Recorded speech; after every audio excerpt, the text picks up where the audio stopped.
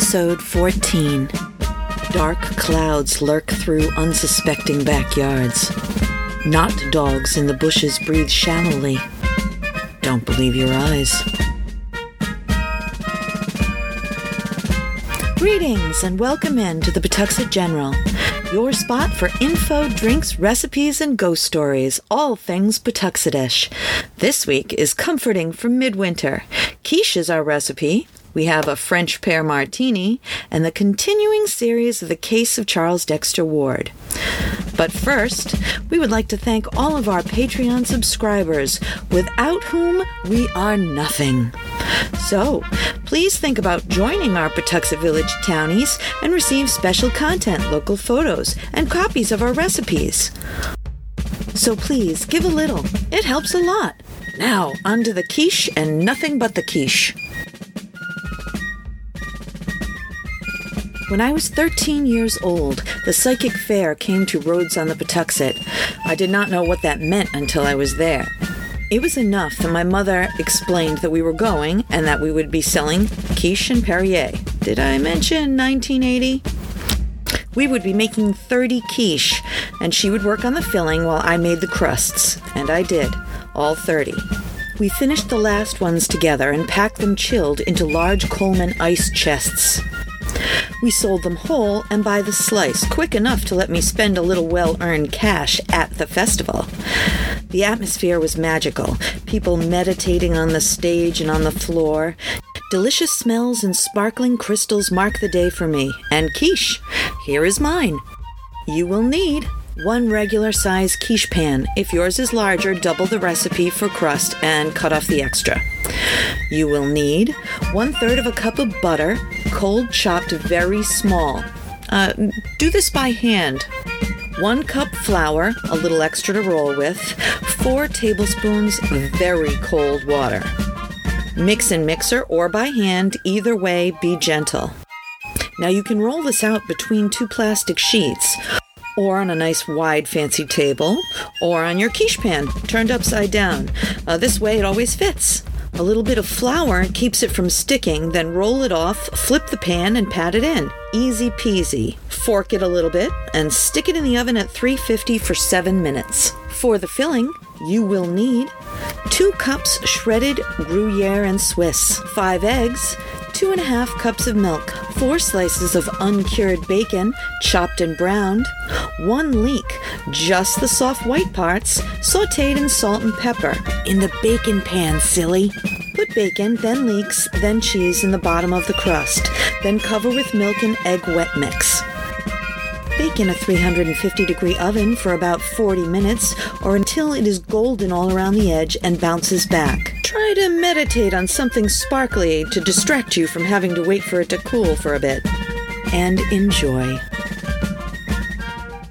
This week's drink is from a local spot. Light, sparkling, and full of flavor, a perfect complement for a slice of quiche or perhaps a cup of onion soup. For this drink, you will need 1 ounce of pear-flavored vodka, 1/3 of an ounce Saint Germain elderflower liqueur, sparkling wine, your preference. First, rim a chilled martini glass with sugar. Fill a cocktail shaker full of ice, then the vodka and the elderflower. Shake. Strain into a martini glass, and then fill with sparkling wine. Have it at home, or one to order at the Chandler at the Cliff Walk in Newport, Rhode Island. Enjoy. I want to tell you about my friend Mike and his electromagnetic pinball museum and restoration arcade. It's an all-inclusive place to relax and share anything related to modern pinball, EM pinball, and arcade games. A group of pinball and arcade fans with an addiction to games of all kinds and Lego too. $10 gets you free play on pinball and arcade games all day. You can find them at 881 Main Street, Pawtucket, Rhode Island, or online at www.electromagneticpinballmuseum.com.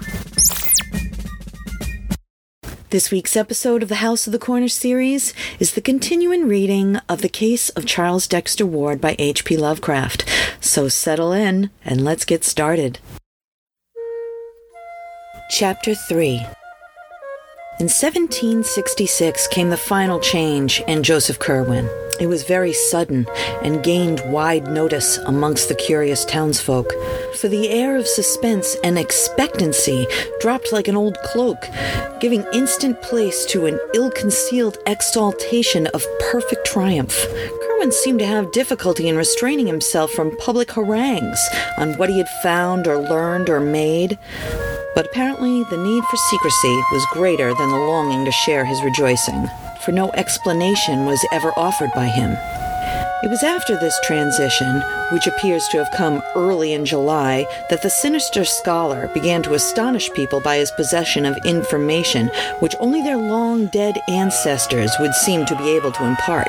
But Kerwin's feverish secret activities by no means ceased with this change. On the contrary, they tended rather to increase, so that more and more of his shipping business was handled by the captains whom he now bound to him by ties of fear as potent as those of bankruptcy had been.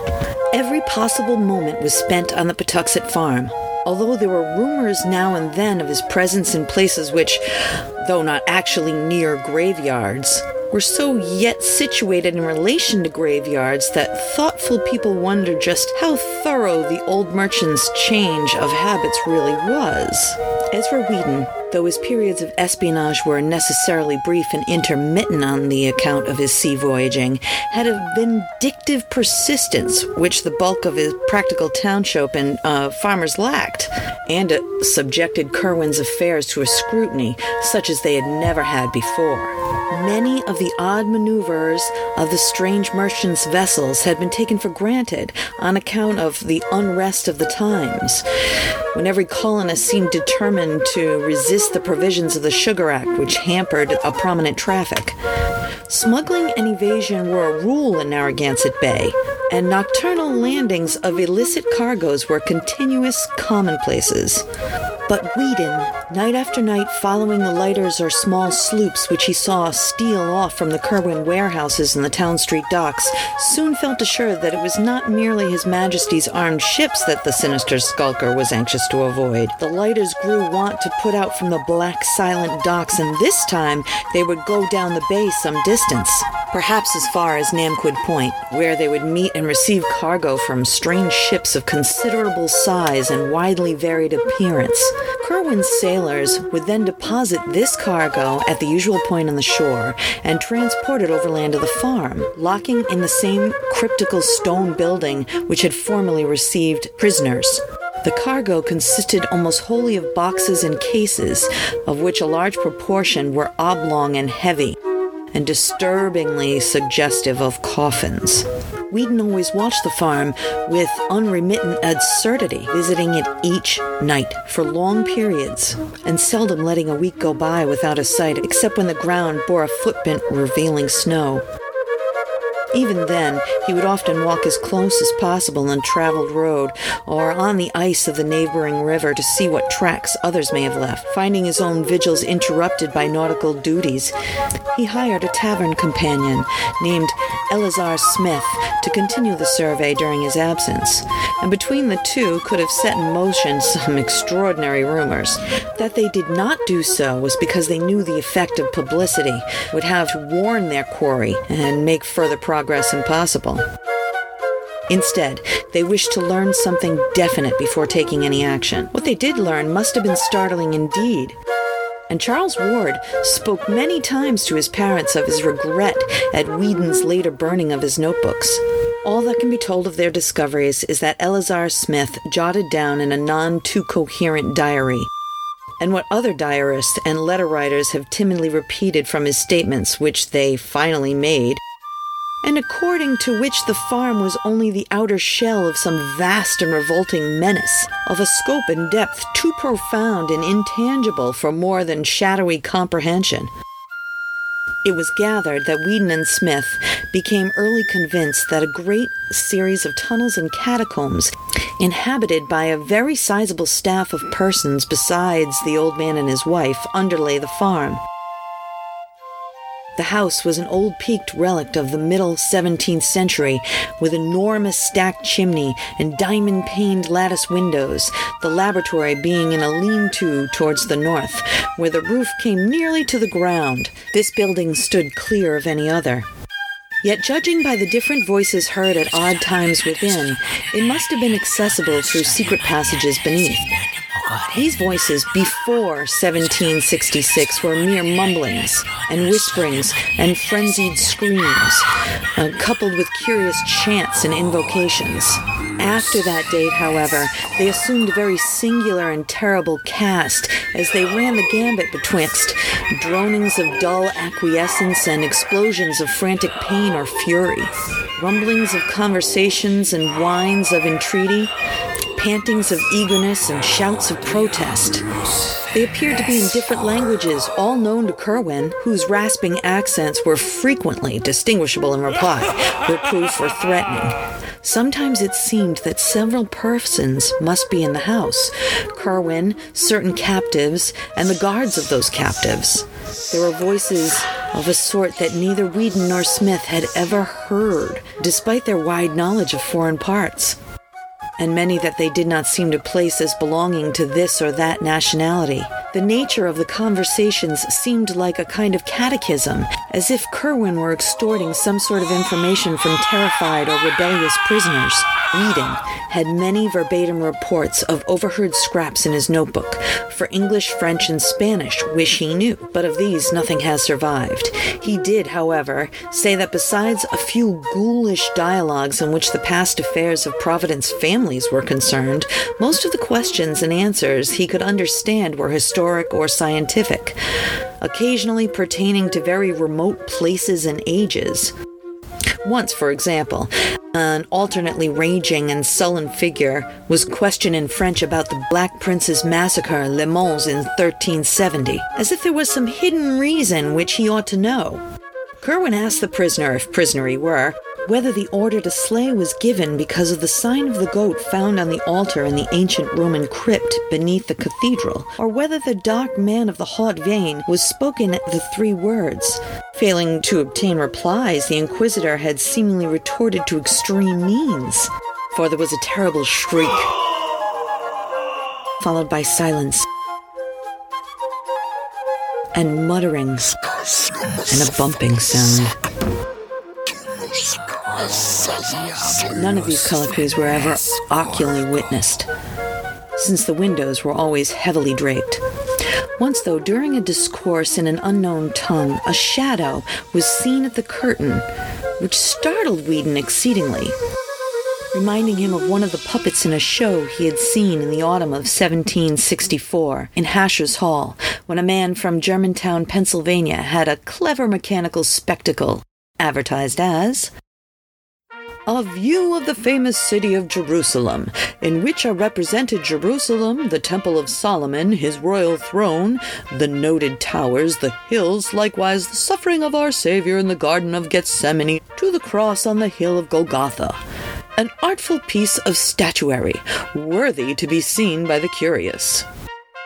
It was on this occasion that the listener, who had crept close to the window in the front room, hence where the speaking proceeded, gave a start, which rose the old pair, and caused them to loose the dogs on him. After that, no conversations were ever heard in the house, and Whedon and Smith concluded that Kerwin had transferred his field of action to the regions below. That such regions in truth existed seemed amply clear from many things. Faint cries and moans unmistakably come up now and then from what appeared to be solid earth in places far from any structure, whilst hidden in the bushes along the river bank in the rear, where the high ground sloped steeply to the valley of the Pawtuxet, there was found an arched oaken door in the frame of heavy masonry, which was obviously an entrance to the caverns on the hill. When or how these catacombs could have been constructed, Whedon was unable to say, but he frequently pointed out how easily the place might have been reached by hands of unseen workmen from the river. Joseph Kerwin put his seamen to diverse uses indeed, During the heavy spring rains of 1769, the two watchers kept a sharp eye on the steep riverbank and were rewarded by the sight of a profusion of both human and animal bones in places where deep gullies had been worn in the banks. Naturally, there may be many explanations of such things in the rear of a stock farm and a locality where native burying grounds were common, but Wheaton and Smith drew their own inferences.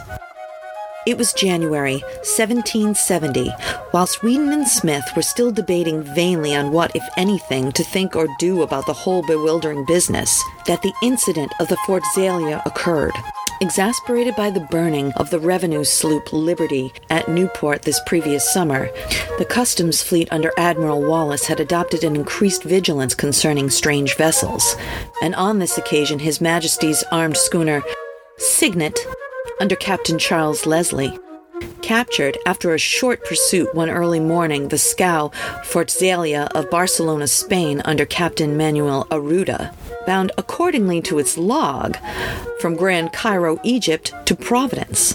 When searched for contraband material, this ship revealed the astonishing fact that its cargo consisted exclusively of Egyptian mummies, consigned to sailor A.B.C., who would come to remove his goods in a lighter just off Namquid Point, and whose identity Captain Arruda felt himself in honor bound not to reveal.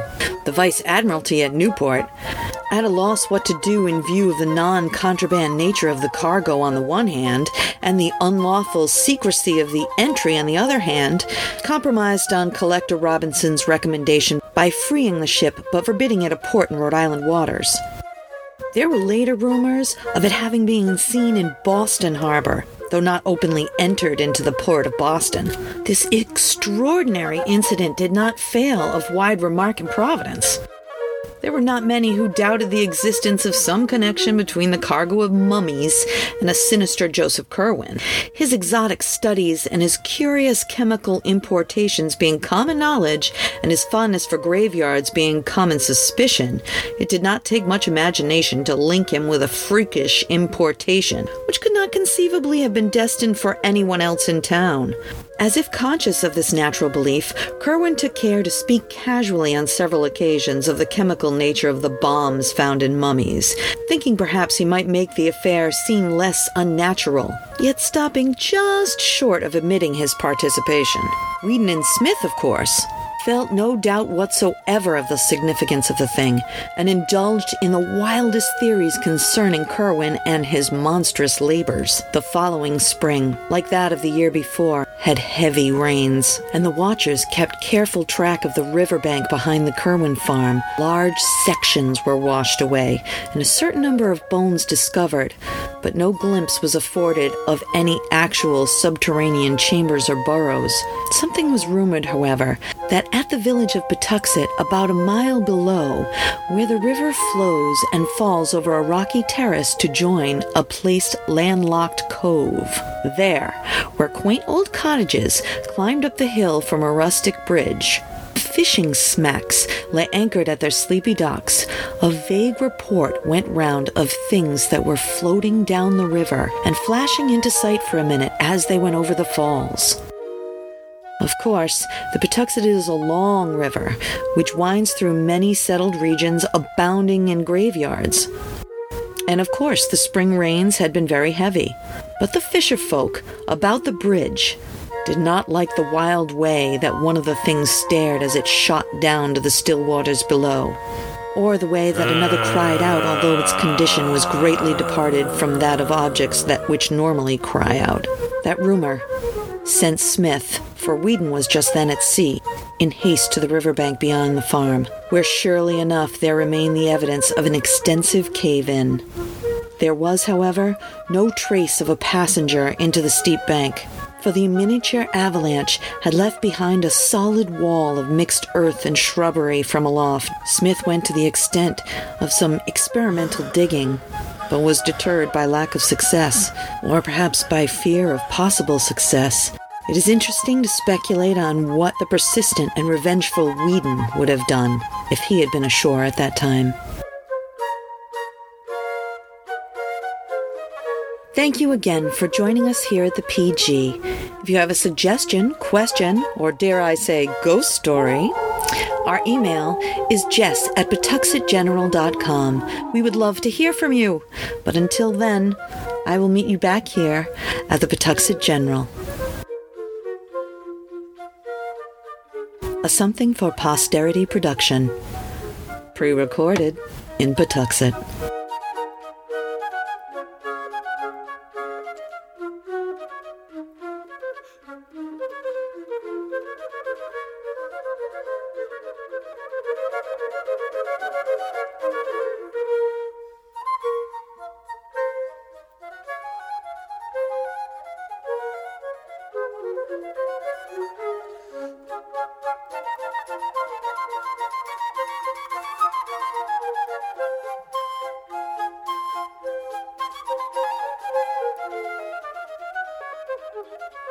Thank you.